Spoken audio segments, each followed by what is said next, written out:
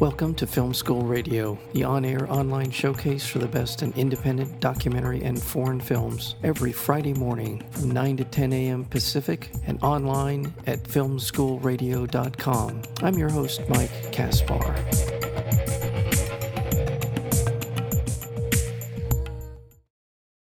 In a digital universe where live streamers earn as much as $200,000 a month, can virtual relationships replace real-life connections?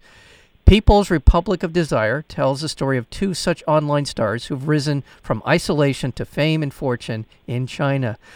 The film takes us on a verite journey through the live streaming showrooms, which have become virtual gathering places for hundreds of millions, from the super rich who lavish performers with digital gifts to poor migrant workers who worship them. The characters are brought together in a series of bizarre online idol competitions where they discover that happiness in their virtual world may be as elusive as the real one. And that is the story behind this remarkable documentary. I can't underscore that enough. The film is called People's Republic of Desire, and we're fortunate to have with us the director, and that would be Hao Wu. Hao, welcome to Film School. Thank you for inviting me. You're very welcome. Well, tell me, what prompted you to make this documentary? Well, you know what? Before you answer that question, maybe it's more important to understand your place in. Are you a Chinese citizen? How did this evolve? I guess a better question is, how did this project, People's Republic of Desire, how did it all come together? So the story will start in 2014 when I went back to China to research my new documentary project. I grew up in China, came to the U.S. for grad school. I've been living here for close to 20 years. And in between, I went back to China and worked in the technology industry. I worked for companies like Yahoo China, Alibaba, and TripAdvisor in China. But in 2012, I moved to New York to devote myself full-time to documentary filmmaking. So 2014, I finished my last film, The Road to Fame, then went back to China researching my new project. I had like 5 or 6 projects in mind, but then while I was in China, I heard about this company called YY that's doing live streaming, and the live streamer make a lot of money, and the company was has been listed on NASDAQ since 2012, 2013. So, but strangely, people in big cities in China back then, even in Beijing or Shanghai, had never heard about it. I mean, I knew very little about the company, even though I had worked in China's internet industry for so long. So that really intrigued me. And just FYI, that live streaming really took off in 2016 in a very mainstream fashion. Nowadays, everybody in China knows about live streaming. 60% of the internet users have watched or live streamed themselves. So I was intrigued back in 2014. I wanted to investigate to find out what this niche phenomenon was all about. And then as soon as I logged on, I saw all these crazy avatar graphics, digital GIFs being thrown about. And then as I researched some more, I understood there were a lot of rich people and poor people on the same platform, but worshiping the same stars, and they're spending so much money, and the live streamers back then were making between $50,000 to $100,000 a month, U.S. dollars. So I was shocked. I find that really intriguing for 2 reasons. One is that it's technology, right, going almost like bizarre because the live streaming ecosystem is so complicated. Mm-hmm. Secondly, I was really intrigued because so many rich young people and poor young people, they can play together. They feed off each other's desire for connection, for ego, or to, wanting to meet their live streamers or connect with the live streamer idols. So for these two reasons, I found it so fascinating, I started filming. Yeah. Well, here in the United States, to draw somewhat of a contrast, there are lots and lots of people who use social media who have become kind of avatars of a sort in an American context for people gravitating to what they're thinking about, what they're talking about, and have become successful as a result of that. They're making money off of it. I think they're called influencers, or they're like a Kim Kardashian or the Kardashian family, where they've parlayed that into wealth. But watching People's Republic of Desire, it feels different. It feels like it's more of a combination of maybe a Kardashian and American Idol. That's correct. Because the film, one of the through lines of the film is about this kind of crazy online idol competition where basically you win not by talent, but by how many votes you can attract. Right. And each vote costs real money. So basically, how much money you can attract from your supporters to spend on you to buy your votes.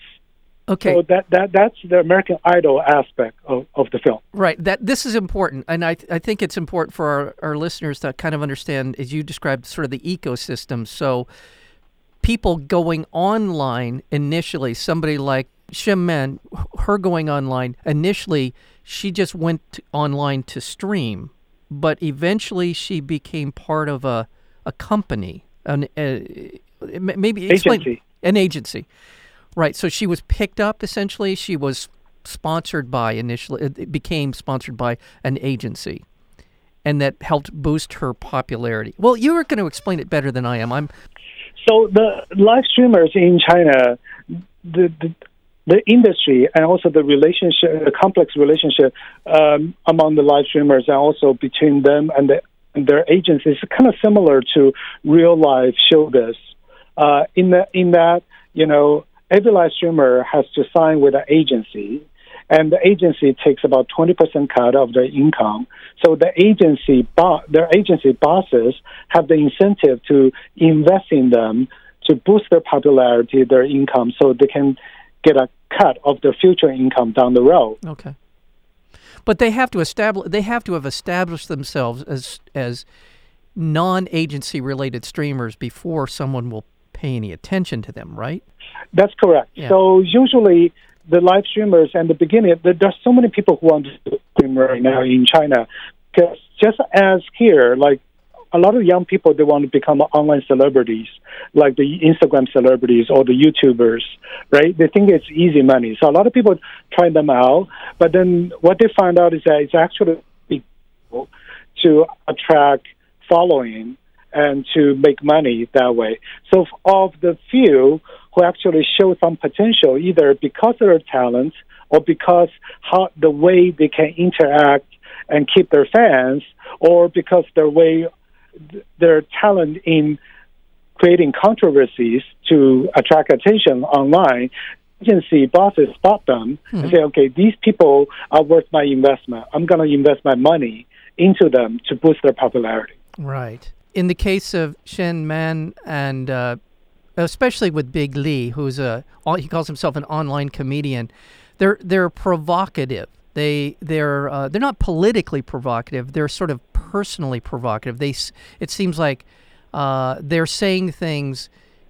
Well, they're trying to attract people to them, to their personality. With Shen Man, she seems to be someone who is. She's not overtly sexual, at least, but there's a sexual component to her appeal. She's very cute. I guess in American lexicon, she would be considered a very cute. How would you, in sort of an American take on Shen Man and Big Lee, how would you characterize them? So Shen Man, I think she's very flirty. She flirts with her fans. Yes. And she tells all these sexy innuendo jokes that's really suggestive. Yes. That really fan up her fans' fascination with her. And also another appeal of Shen Man is that she's very controversial on the platform.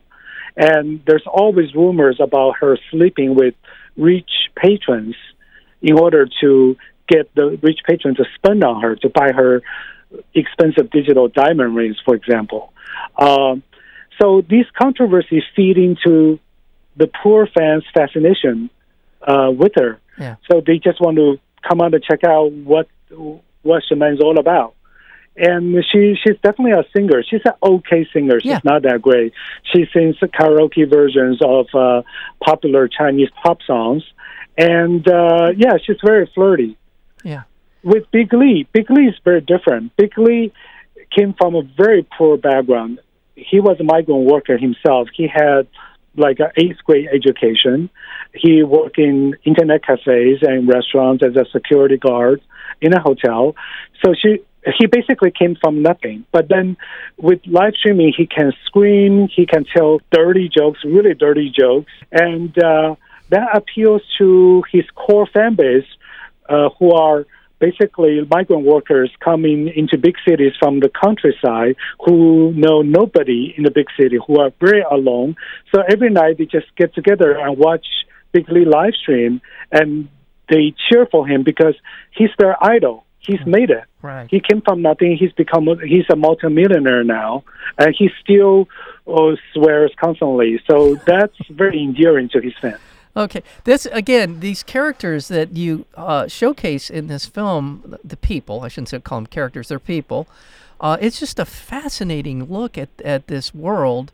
And as you described it, it sort of just exploded onto the scene. And now I assume that some part of the reason that streaming became such a huge part of the culture has a lot to do with technology, infrastructure, as China has become more and more of a 21st century nation. It has been spending, I know from outside of this film, that it's been spending a tremendous amount of money on infrastructure. And so this would make sense to me that all of a sudden, almost out of nowhere, you have this immense audience of people now plugged into the online world, and an opportunity for people like Shen and Big Lee to be able to become these enormously popular people. So I understand. For me, I understand that convergence, but it's the embrace of the public that you show in the film. Sort of this, you show busloads of people moving through the city, all of them with their phones, obviously staring at their phones, is quite a jarring image. And although it's not completely unlike America, it seems to be, they seem to have embraced it in a way that we have not yet done. Is that a fair statement? I would say so, even though nowadays whenever I take the New York subway, I look around, everybody's looking down at their phone. Yeah, that is true. And so, yeah, I mean, obviously there's similarities and differences. Let me talk about the similarity a little bit first. For example, recently I really started researching the YouTubers, right, the YouTube culture. The more I learn about it, the more I realize it's actually very similar to the live streaming culture in China. Because like for YouTubers, some of the YouTubers, they have millions and millions of followers. What they do to attract attention, they create controversy, they do stupid stunts, they do very detailed, suggestive, flirty jokes. Yeah. It's very similar. And also, I mean, for me personally, I still don't fully understand the appeal of live streaming or the YouTube culture in the U.S. because generation myself. And then, but then, as in China, here a lot of young people in the U.S. they worship their YouTube celebrities, right? They follow them. Yeah. So I think a lot of times it's because we public people of our generation were not paying enough attention to what's happening in the youth culture. It's already happening. Sometimes we're just not paying enough attention. Secondly, but going back to the differences, I do believe in China, like you said, a lot of times the technology evolution are going more to the extreme as compared to here. Yeah. Like in China, we have so many young people. Urbanization is happening at a very fast rate. Yes. So urban alienation is a big problem in China, and also we have a lot of people migrating from the countryside to the cities. They all contribute their need to go online to find connection. I want to remind our listeners that we're speaking with Hao Wu. He is the director of a remarkable documentary. Trust me, you haven't seen anything quite like this. It's called People's Republic of Desire, and it will be opening here in Los Angeles at the Monica Film Center on November 30th. And check it out. I don't know if you plan to be in Los Angeles for the opening, but I urge people to go see this film. Do you know if you'll be in town for that? Yes, my plan is to be in town because we're opening on November 30th in New York as well. Mm-hmm. So I'm going to be in town in Los Angeles on December 1st, Saturday. We've talked a lot about this subject. And by the way, just one observation on what you said about China. And this is one of probably the first time in recorded human history where in less than a generation, a country has gone from an agrarian, more or less an agrarian society, to a highly modern, technologically advanced country in less than a generation. The migration of people from the rural areas to the urban centers is the likes of which, by percentage, not just the amount of people, but the percentage of people in the country is phenomenal. It is a remarkable note in the history of humankind that this has happened and is happening now still. So there's that part of it, and I think you're absolutely right to say that the people who have made this transition have come from part of the culture that had virtually no technology to a part of the culture where you cannot exist without it, and that is a significant change. And I don't know all of the ramifications of it in terms of Chinese society, Chinese politics, Chinese culture, but it's remarkable. Is that a fair statement? Yeah, that's quite true. I think China, in many ways, sometimes I view China both as an old person who's really stubborn, resisting change, but also as a young person, like a teenager, always looking for the next new things, getting hooked on the next new things. Right. So this is why my documentary work has really focused on China. First of all, because I'm a Chinese national, I'm familiar with what's happening. But second, I just find it so fascinating. Like you said, it's an old society changing into a young society. And there are so many conflicts and social issues happening in that process that just really intrigue me. Yeah. And one last observation from me on this, and that is one of the reasons, it's an understandable reason why so many young people, so many people in general, but so many young people have embraced the internet and online and streaming and all the rest of it, is because what we have found with the internet, a lot of research has been done to verify this, is that we tend to gravitate to things that we like. In addition to that, we tend to gravitate to things that reinforce our notion of ourselves. And the internet is one gigantic machine designed to reflect back to you what you think and to tell you, to validate, to tell you that you're right about yourself. That's what the internet is for people who go online looking for things. Obviously, they're looking for things that they're interested in, and they tend to be drawn to things that reflect back to them what they already believe. I think you can see this in what your film is about streaming and the impact of that on people. Do you agree with that? Yeah, basically, I think the internet. A lot of times, I feel like the current discussion we have about the good and bad of technology tend to blame the technology itself. But I think what I'm trying to convey in this film, in a very subtle way, is that internet just magnify our desires. Yes. What we're looking for. I mean, in this film, I never simplified what people are looking for in live streaming into one or two key points. It's a whole spectrum of desires. Some are looking for connection. Some are looking to become rich and make money off live streaming. Some just want to show off. Some are looking for an easy hookup. And then, but underneath it all, there's also the human drive for wealth, right? And money is a big thing in this film. The technology are just trying to satisfy the desires when not being satisfied in real life. Yeah. But because the unique nature of technology, it amplifies that. Yeah. And also the platform can tweak its algorithm, can change the rule of the game to satisfy even better. In the process, the platform makes a lot more money. So, but I think that's just the nature of technology. We all need to be aware of that. Right, and I totally agree with you. Again, we're speaking with Hao Wu, he is the director of the film People's Republic of Desire. Well, in the last couple of minutes I have with you, I want to talk about the film itself, sort of the way that you shot this film. Feels like it feels like at times I am in a video game watching the people who are playing the video game. Tell me a little bit about sort of how would you describe the style that you used for the People's Republic of Desire? I don't quite know how to sort of summarize this style of filmmaking in this film. Can I suggest a word? The word for me was it's an immersive experience. I feel immersed in the film, in this whole world that you've brought me into. Is that fair? Yeah, that's fair. Yeah.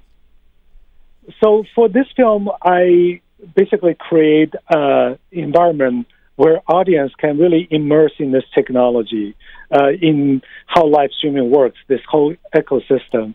I use a lot of 3D animation and special effects to create to allow that. Also to create a sense. This is almost like a sci-fi story, yes, except it's actually happening in real life right now.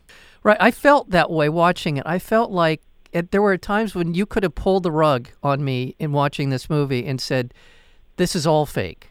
But I mean, I knew it wasn't. I'm watching this, and again, I watched it twice because I felt like I wasn't sure what I was watching the first time through until it becomes much clearer upon it when you watch it for a second time. But I mean, I got it the first time I watched it. I understood what was happening, but I didn't appreciate it the way I did when I saw it the second time. So if you see this movie, trust me, if you feel like I need to see that again, I don't think you're going to be alone because I think that's a sense. You get it the first time, but the second time you really understand so much more of what the film is about. I think that's a compliment. Trust me. I'm saying that as a compliment. Thank you. Yeah, that's also why the film took 2 years to edit, because we have the human story, right, in this film, but also have the story about the platform. It's like peeling the onion. What is at the core of this ecosystem, this virtual universe? Is there a big wizard? There's always a wizard behind the wizard.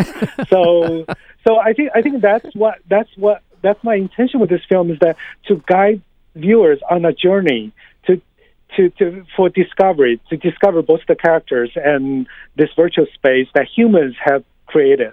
Yeah. Well, it's a wonderful documentary. And again, I think for people who love documentaries, I'm sure there's going to be some back and forth about it. There's, I'm sure, some controversy around it. I do understand why. But at the same time, I embrace it. I've embraced this film, and I think it's an important film and for a lot of different reasons. The subject matter, the technique, the questions that are being asked here. There's a lot going on, and my hat's off to you. This is a really terrific film that you've put together, and I think it really bears a lot of people paying attention to what it is and what it's about. Thank you so much, Mike. Coming from you, that's a great compliment. Thanks. You're very welcome. And I also want to point out a couple of filmmakers that were involved in some way. I know you had Nanfu Wang on as a consulting editor. She's done terrific work in the documentary world. And then Allison Clayman, also another documentary filmmaker, terrific documentary filmmaker. I'm so glad that you were able to pull those people in because it's certainly helped, I think, probably shape the film in a way that has so that it has the impact that Yes, absolutely.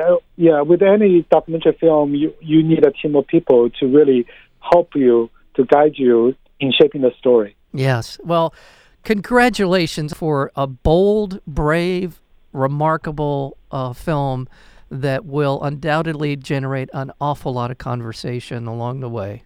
Yeah, thank you. Looking forward to seeing LA audiences on December 1st. Very good. Yes, December 1st in Los Angeles at the Monica Film Center in Santa Monica. December 1st, that's a Saturday. Please check this out. And thank you, Hao Wu, so much for being a part of Film School today. Glad to be here. Thank you.